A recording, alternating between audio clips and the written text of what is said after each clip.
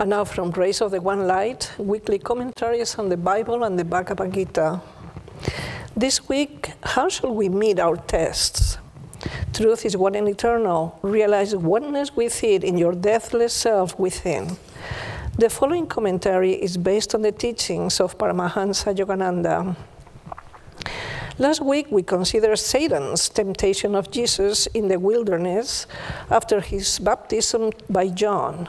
We discussed the question, does Satan exist? All of us experience temptation of one kind or another in our lives. Some of us frequently, others only occasionally.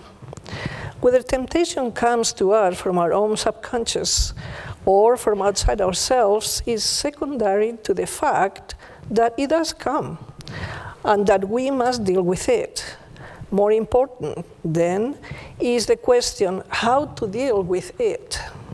In fact, how to deal with a test of any kind. Martin Luther flung an ink of pot at the devil, who had appeared to test him. A dark stain on the wall of Luther's cell is pointed out to the tourists supporting of this story. Unfortunately, our trials are not often so summarily dismissed. As a fellow monk once said to Swami Kriyananda, speaking of Satan, if only I could get my hands on him. Jesus, during his temptation in the wilderness, overcame them and thereby set an example for all time by clinging the more determinedly to God. As Paramahansa Yogananda used to say, darkness cannot be driven out of the room with a stick. Once you turn on the light, however, the darkness will vanish as though it had never been. Jesus manifested this principle. The Bible tells us, therefore, that at last the devil leaveth him, and behold, angels came and ministered unto him. In the Bhagavad Gita, the point is clarified further by the added explanation that there are three qualities in human nature: sattvic, or spiritual elevating, rajasic, or ego activating, and tamasic, or spiritually darkening.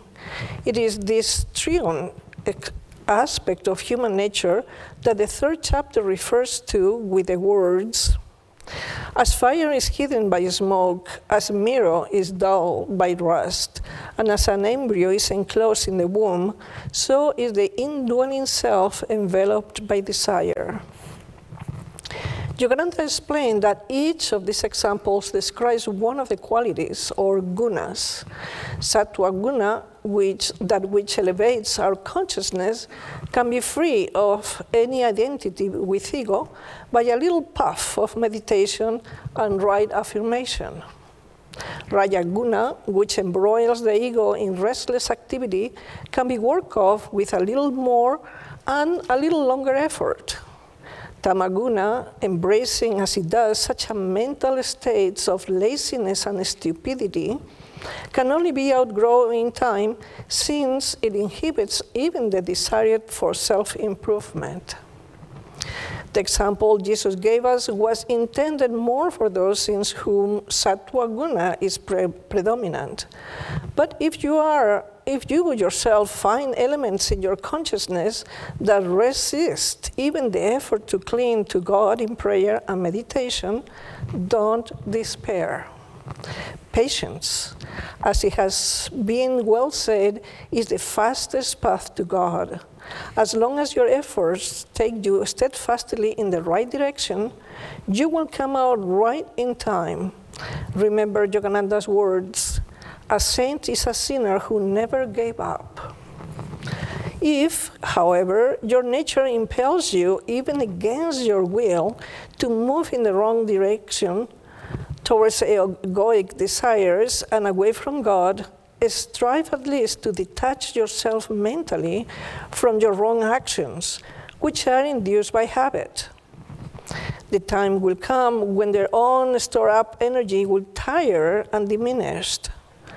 At that time, if you have not contributed to that energy by your consenting will, you will find it possible at last to redirect your energies more constructively. Thus, through Holy Scripture, God has spoken to mankind. Om, Om, Om.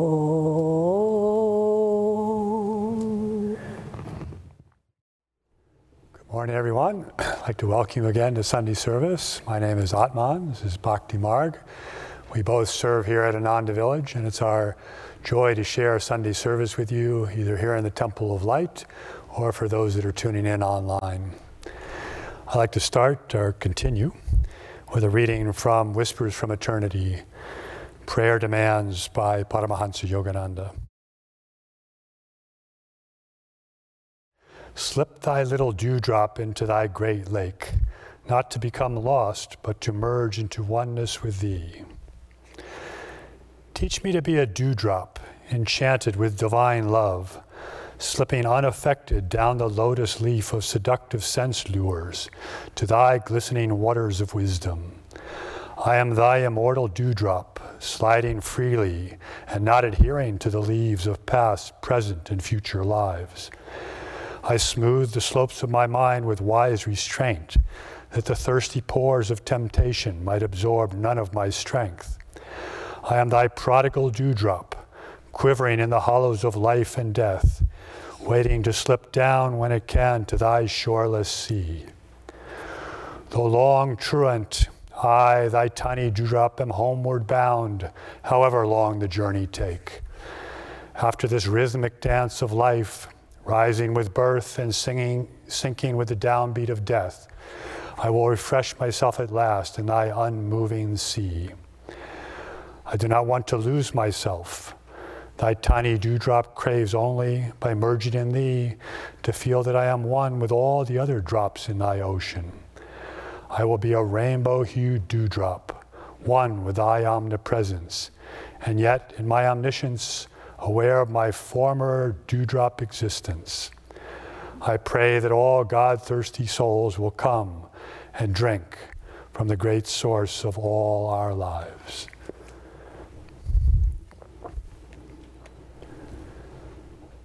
So as Yogananda teaches us, as we're taught in the teachings of self-realization, there's a couple of very fundamental points as devotees, as seekers, that we always have to remember, which are very important to today's topic. And that is that everything that comes to us comes from God. Everything that comes to us comes specifically to us because of our past actions, our past karma, our past tendencies. There are no mistakes. Everything that comes to us comes, as Yogananda said, for our further spiritual growth. So what are tests? Tests are just looking wrongly at what comes to us and seeing them as something that shouldn't be happening to us, rather than as something that is given to us by God, given to us by the Guru, to help improve, to help grow in self-realization. So it's a very difficult thing to always keep in mind, because aren't we often thinking, this shouldn't be happening to me, or boy, I really don't like this, or this is something that this just isn't mine, this should be somebody else. Well, guess what? Everything is there for a reason. There are no mistakes. And it all comes down to the attitude of how we react, how we look at those things that come to us. Do we look at them as ways to get past our bonds of ego consciousness, of our delusions, of our desires, of our limitations, to expand away from identification with the little self into the larger self, to realize oneness with who we really are, with that oneness of God, of the universe, to do that expansion. So is it contraction or is it expansion? So that's really what it's all about with our tests. And Aaron last week talked a lot about tuning into higher consciousness, about giving it back to God, about really trying to see why things are coming to us, what are they doing. So I'd like to talk a little bit more today about tests, or these so-called tests, which are really just opportunities that are being brought to us, and how we can work with those. So a lot of the time, the tests that come are related to the past habits, as I said in the reading, to our past karmas, things that we've been dealing with for lifetimes, and often they're related to the lower energies in our body. After all, in 5 to 8 million lifetimes, we've been trying to cling to life and that self-preservation, that procreative instinct, that sense of trying to control our environment. Those lower tendencies are very, very strong, and they still come and bother us, whether we're on the path or not, and they're important to deal with.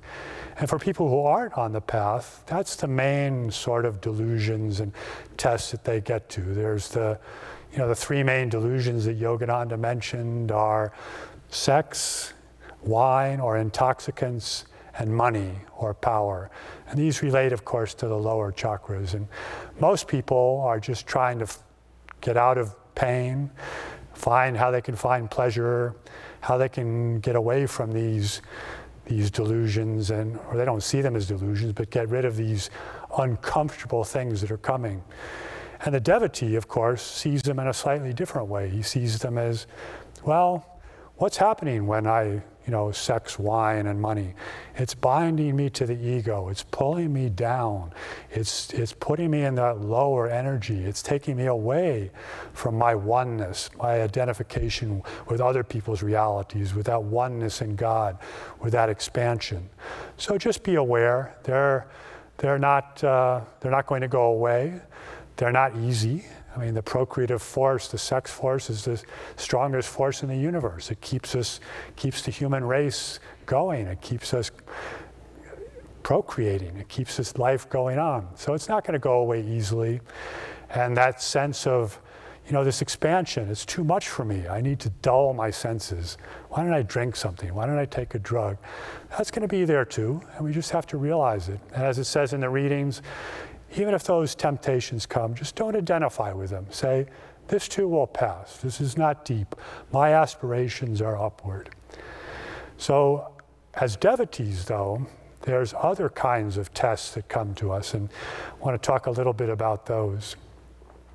One of them in particular is that when you announce to yourself, or you put forth the intention that I'm here to find God, that I'm here to get out of this mud, I'm here to go past my lower tendencies.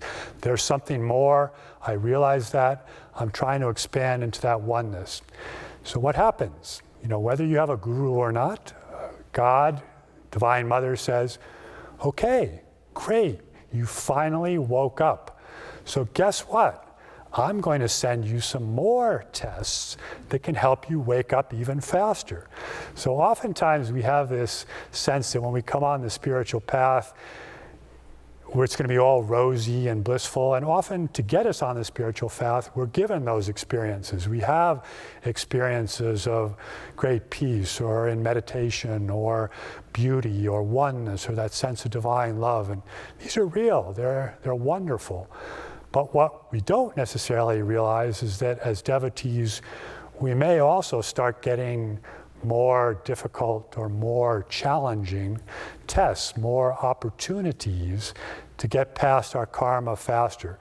And I don't know, you may have had the experience with yourself or seeing other people, but isn't it true that you see people come onto the path and everything's rosy, and then next thing you hear that they've had an accident, or they're facing some illness, or they've had a loss in their life, or they've lost their job, or, these things happen, and sometimes it shakes people, and they say, oh my God, here I'm giving myself to God, and all of a sudden I'm getting beat up. Well, relax. It's to help you grow.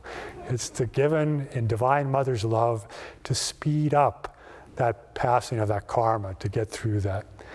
And then there's another part of the opportunities for growth that comes. This is what we talked about last week, and that's through Satan. So Satan is this outward, this pull, this force that brings us away from the divine, away from unity. And as we said, it's a conscious, living force. And when somebody makes the intention to say, I'm going to try to purify myself, I'm going to try to go inward, I'm going to try to experience more of that oneness, there's a conscious effort, a conscious pulling forth by this evil, satanic forces, whatever you want to call it, to pull you back the other way. So again, as devotees, we may experience things that aren't necessarily from our past bad actions or aren't necessarily from something that other people might experience. It's just we're trying to put good, we're trying to bring light into the world, and Satan, that force, sees that and tries to pull us back the other way. And so just be aware, it's okay. You can triumph because, as Master said, as devotees, you'll never receive a test or an opportunity that you don't have the power to overcome or to meet. So that's a very, very reassuring thought, because oftentimes it seems, we're getting slammed with these things, we don't know what to do with it. But again, it's always hold on to that. How do I affirm where I'm trying to go? How do I affirm oneness, expansion, going upward? How do I hold onto the hem of Divine Mother's robe to help me get out of these delusions? And there's one thing in particular that I wanted to touch on too that's sort of helpful in understanding how you do that. And that's the concept of tapasya. So tapasya is one of the niyamas. In Patanjali or in Raja Yoga, we learn there's the yamas and the niyamas, the constraints and observances, sort of the 10 commandments on the path of the right attitudes of how we can live in our lives. And one of the observances that we're urged to observe is tapasya. And that's often translated as austerity. And it's really, in this case, you can think of it as our tests come, that austerity is redirecting of energy. It's giving up some of these little desires, some of these temptations, some of these delusions that pull us downwards, and it's conserving that energy. It's pulling back. So it's this renunciation. It's this, sort of, this austerity. But why? It's austerity to regather our forces, to regather our energy, to be able to use that energy to rise above, to move more into that expansiveness of God, to move past the test that's coming to us. And so that sense of austerity can also be looked at in another way. It can be translated sometimes as devotion. Now, you don't really think of these, these people, these yogis with, raising their arm up, or these great Christian saints doing these penance or this stuff. You don't really necessarily think of that as the same as devotion. But when we flip it around, what are we doing with that conserved energy? We're withdrawing the energy from the body, from the material desires, from the self, and we're using it to move upward into God. So we're redirecting it into a joyful self-offering. What's joyful self-offering? It's devotion. So remember that withdrawing on one hand, building up those forces, storing that energy to be able to offer it up to take us to where we want to go. And in the literature, spiritual literature is filled with scriptures and epics of these heroes who are off going to do tapasya in India, or penance as it's called. For example, in the Mahabharata, the Pandavas, the forces of good, to gather their forces to be able to overcome their evil cousins, the Kauravas, the forces of material desire. What did they do? They went into the wilderness for a while. They went and did tapasya, to penance. Arjuna went off into the high Himalaya and did long periods of meditation and worship and sacrifice to Shiva to gain the weapons that he needed to fight in this war. Well, this is the same thing we're trying to do. We're withdrawing our energy. We're separating from this material world that's always pulling us out there, and to regain, to strengthen that energy so we can use it in the battle to overcome those tests. Now, unlike the heroes of these epics, we don't really have to go looking for tapasya. So tapasya comes to us. It comes to us every day in all these tests that we're being given, all these opportunities. So look at that as the heroic penance that you can do, the tapasya. For example, if you have financial difficulties, it's an opportunity to say, what's really important? What do I really need to survive? How can I rely on God more and less on my sense of this? If you have a health challenge, it's an opportunity to say, where does my energy come from? Where does this life really come from? To tune into divine will, to tune into energetic healing, to tune into just separating yourself a bit from the body. You said, okay, this is the body, this is not my soul, this is not who I am. The soul cannot be burned, it cannot be to be killed, it cannot be dried up, it cannot be eliminated. I am that soul. Hold on to that thought. All these other things that come to us, all these things that I don't like this is a delusion, these temptations, just say, okay, this is my opportunity for tapasya, to gather my forces to move higher.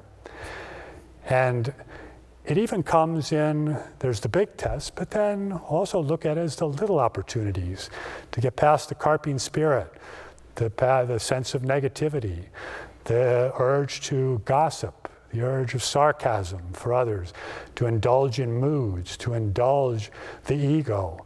These are all opportunities, more subtle, that they come to the devotee. These are all opportunities to practice that tapasya, that redirection of energy. So I also wanted to talk about the inspiration that I've gotten in my life on how really to deal with these opportunities for growth, these tests. And that, of course, is through our teacher and founder of Ananda, Swami Kriyananda. And Swami Kriyananda, through his writings, through his example of his life, through his talks, through the writings of others, has given us tremendous examples of how to deal with these kind of things, how to redirect that energy, how to always be looking for the highest. And initially, he too said he had some of the things, some of these habits, these karmic patterns carried over from past lives, that he dealt with intellectual pride, he dealt with some attachment to some basic material pleasures and stuff. But Master saw that in Yogananda and ferreted that out in his days with his master at the hermitage. And he said, Yogananda said, look how I've changed Walter. That was how he called Swami Kriyananda. When Walter, Kriyananda, thought he was the one doing the work, but again, it was the guru, it was the grace that was coming through. He was trying to redirect the energy, but he was drawing on that grace to come. That's very, very important. Then he also talks about in his autobiography the path of, a much bigger test, of the test of doubt. And Yogananda saw that in his past lives, even though Kriyananda was a very advanced soul when he came into this, he still brought some things from past incarnations that he had to overcome. And one of those was just doubts. And so Yogananda saw that. He sent him out to the 29 Palms, and he said, okay, I want you to edit my writings, work like lightning, don't change a word. And that's basically all the instructions he gave him. And he left him alone for 3 months without very much interaction. And during this time, these forces within Kriyananda came to the fore. He started wondering, what am I doing? How does this work? Master's abandoned me. I don't feel divine love. I don't feel what's going on. All these things, this maybe is not the right path. Maybe he's not my guru. All these doubts came to a head, and he said it was one of the lowest periods of his life. He said he was in total despair at times. But he then came out of that, having redirected his energy, growing even stronger, to know that in fact, I'm never going to doubt again. I've had doubts, I've worked through them, and now I know I have to go forward. And Master said, that's why you had these tests, because in the past you doubted, but I need you to help and bring these teachings out to many, many people. And you won't be able to do that if you indulge in moods and doubts. So he moved completely past that through that test. But it was a very, very difficult test, which was pulled out with the Guru's grace. Another, of course, for those of you who know anything about Kriyananda's life, one of the biggest tests, as you can imagine, was his forced separation from his Guru's organization. So he was asked to leave the organization. After Yogananda's passing, he was asked to leave the organization that his Guru had founded. And as you can imagine, this was an incredible blow. He had given his entire life to this. He saw these fellow disciples as his brothers and sisters. All he wanted to do was to serve Master. And it took him, he said it was one of the lowest points of his life, that he had to really search. And not only was he separated, but he faced some incredibly sharp criticism and attacks and, just excoriation and opprobrium heaped on him by especially one of his fellow disciples. And it really made him go inside. It really made him say, all right, what do I know? What is my strength? I know I'm a disciple of a great Guru. I know I have dedicated my life to this. I know what he asked me to do. I know how to go forward. And he said later that all this criticism, all this negativity that he received helped give him the spiritual strength that he needed to go forward in the founding of Ananda, to writing his 150 books, to creating all this music, to founding the communities. But that test, that separation, was very, very difficult. But he came to see it, as Anandamoyi Ma told him, said, see it as Guru's grace. And he was able to flip that around and say, okay, this is the grace of the Guru.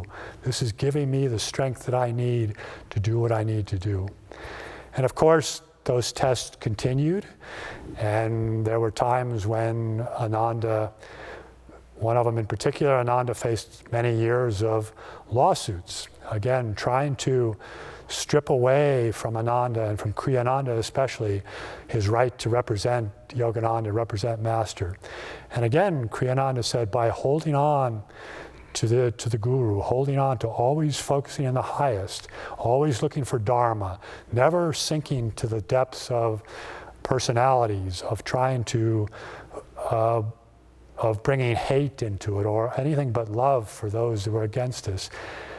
I came to see this as just another battle of light versus darkness. At one point he wrote to the community during the lawsuits and he said, this isn't what's just happening here. This is something that's happening on a much higher plane. There's these forces of light and darkness, of expansion of God and Satan, which are battling it out. And we're part of this battle. And these legal challenges are part of this battle. And we are going to prevail because the work that Master gave us, which Yogananda gave us, it's a life-changing work for a millennia. It's bringing out these teachings of self-realization into a new era, a new time. And that's what happened through this lawsuit. It was Master for the world.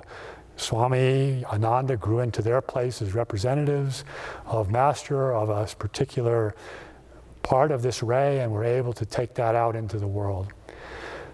Some other tests of Kriyananda were again in this realm of the satanic influences or the darkness trying to pull him away from what he was doing. And in the 20 years that I knew him, that I lived here, he was almost constantly facing some sort of quite severe, often, health challenges. And we'd be praying for him, and one thing after another, and he'd do this. Yet at the same time, he was incredibly productive. He was incredibly creative, doing all kinds of things, not only facing these tests of legal challenges, but also writing books and creating music and founding communities and just being able to bring that out there. And people would often say to him, said, Swami, you have to rest. My God, look at you, you're driving yourself into the ground. And he would say, no. And then people would come back again, Swami, please, you can't do this. You have to rest a little bit. This is too much for your body. And he would just say no. At one point, it got to the point he said to someone, he said, "Satan, get thee behind me." And the person said, "Oh, I don't think I'm being helpful here with it," because Kriyananda felt that, you know, he was putting all his willpower. This was just a test, and what his guru wanted him to do was to rise above that. You know, it didn't matter if his heart was beating at 180 beats a minute, if he would wake up and he had no energy, or if his limbs were swollen, or he couldn't eat. He would just keep going forward. And this was very, very evident in his later years when he went to India. He decided to bring his master's teachings, Yogananda's teachings, back to India in 2003. He was already he was an older gentleman, shall we say. He was 77 years old. He wasn't in great health. He had had, you know, all these difficulties before, but he decided, no, this is what we want me to do. And he said, you know, the climate of India may well kill me, but I feel like this is what I should be doing. And so he did it. And every time before he had some sort of a big event, like he would give a talk at Siri Fort, and he was in the hotel the day before. This is a very important talk to launch the work in one of India's main venues. And he couldn't even walk. He was down at the gift shop. He could only walk 4 or 5 steps and then sit down. He had to rest. And then he had to walk a little bit more and sit down and rest. It was all he could do to get back to his room, where he collapsed into bed. This was the day before this major event. But what happened? Every single time when he had to come out on stage, he had to be given an arm. Sometimes he came out in a wheelchair. But as soon as he got back there, the darkness lifted. He was able to channel his guru, channel master, and give these incredibly energetic, inspiring speeches. And this happened over and over again. There was one time also when there was a lot of difficulty in the Italian community. And he said, I can't go back to Italy. I can't travel. What can I do? How can I help? And just at that point, he fell. And again, his body took on some of the karma through the pain that he felt. He took on some of that karma. That tapasya he did helped other things. And the last story I want to tell is just one of his most important works of his life was the founding of the Nayaswami order. So this is the order of people you see wearing the blue robes, and it's an order that's not unique to Ananda. It was something that he felt a new definition of renunciation needed to be brought into the world, that it was not so much of what we're not doing, but how we're embracing the search for God. And so he founded this new order, this Nayaswami order. Right before that happened, he came very, very, very close to death, probably closer than he had in any of the other ones. For days, he had all kinds of problems going on. People didn't know what was wrong with him. They tried everything. There had to be a rhythm around the clock. He made it back to Italy, but he could barely move. And then one day, he got up and he said, I know now what Satan's been trying to stop. And he came forth with this inspiration for the new Nayaswami order. And from that point on, at that moment on, he got better. When he left Italy, he didn't even need a cane anymore. So he was, again, confronted by that force, but moved through it because he said, this is what the divine will wants. This is what I want to do. Now, Kriyananda is a very high soul. He's a very energetic soul with a very specific mission. But you know, as devotees, we can tune into that too, that example, that we're part of this as well. So it's our own self-realization, but also sharing with others, sharing those teachings, bringing light into this world. And again, we will be given the strength we need to do that. So just see everything that comes to us, no matter how disappointing, no matter how steeped in delusion, no matter how disagreeable, there are no mistakes. It comes to you for a reason. Make the best of it.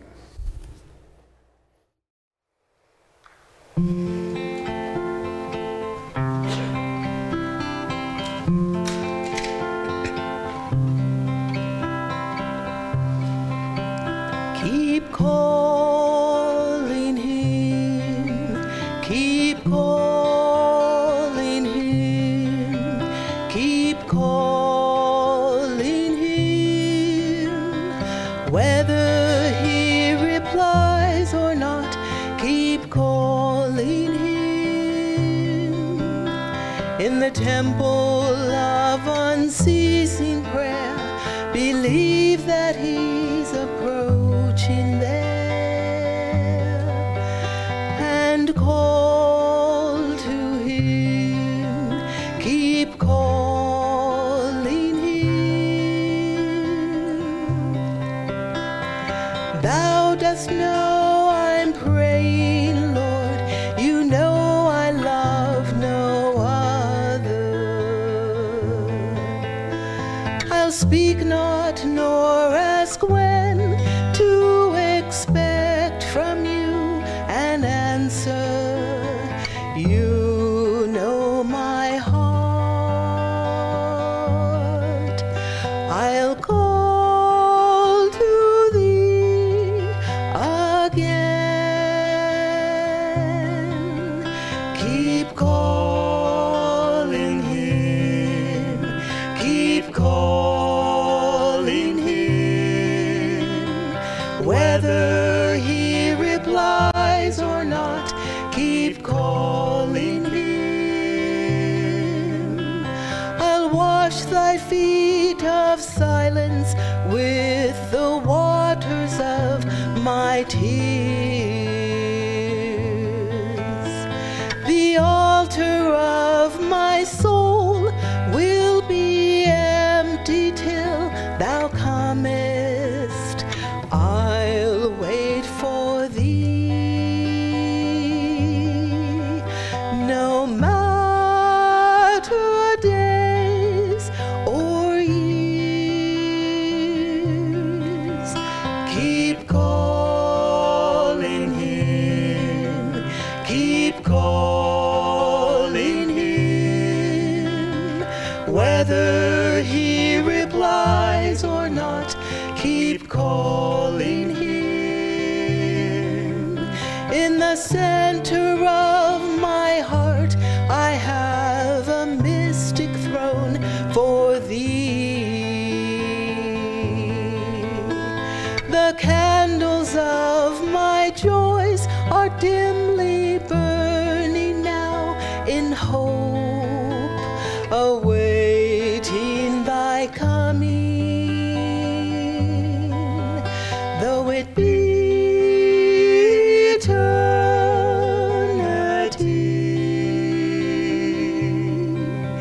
keep calling him, keep calling him. Whether he replies or not, keep calling him.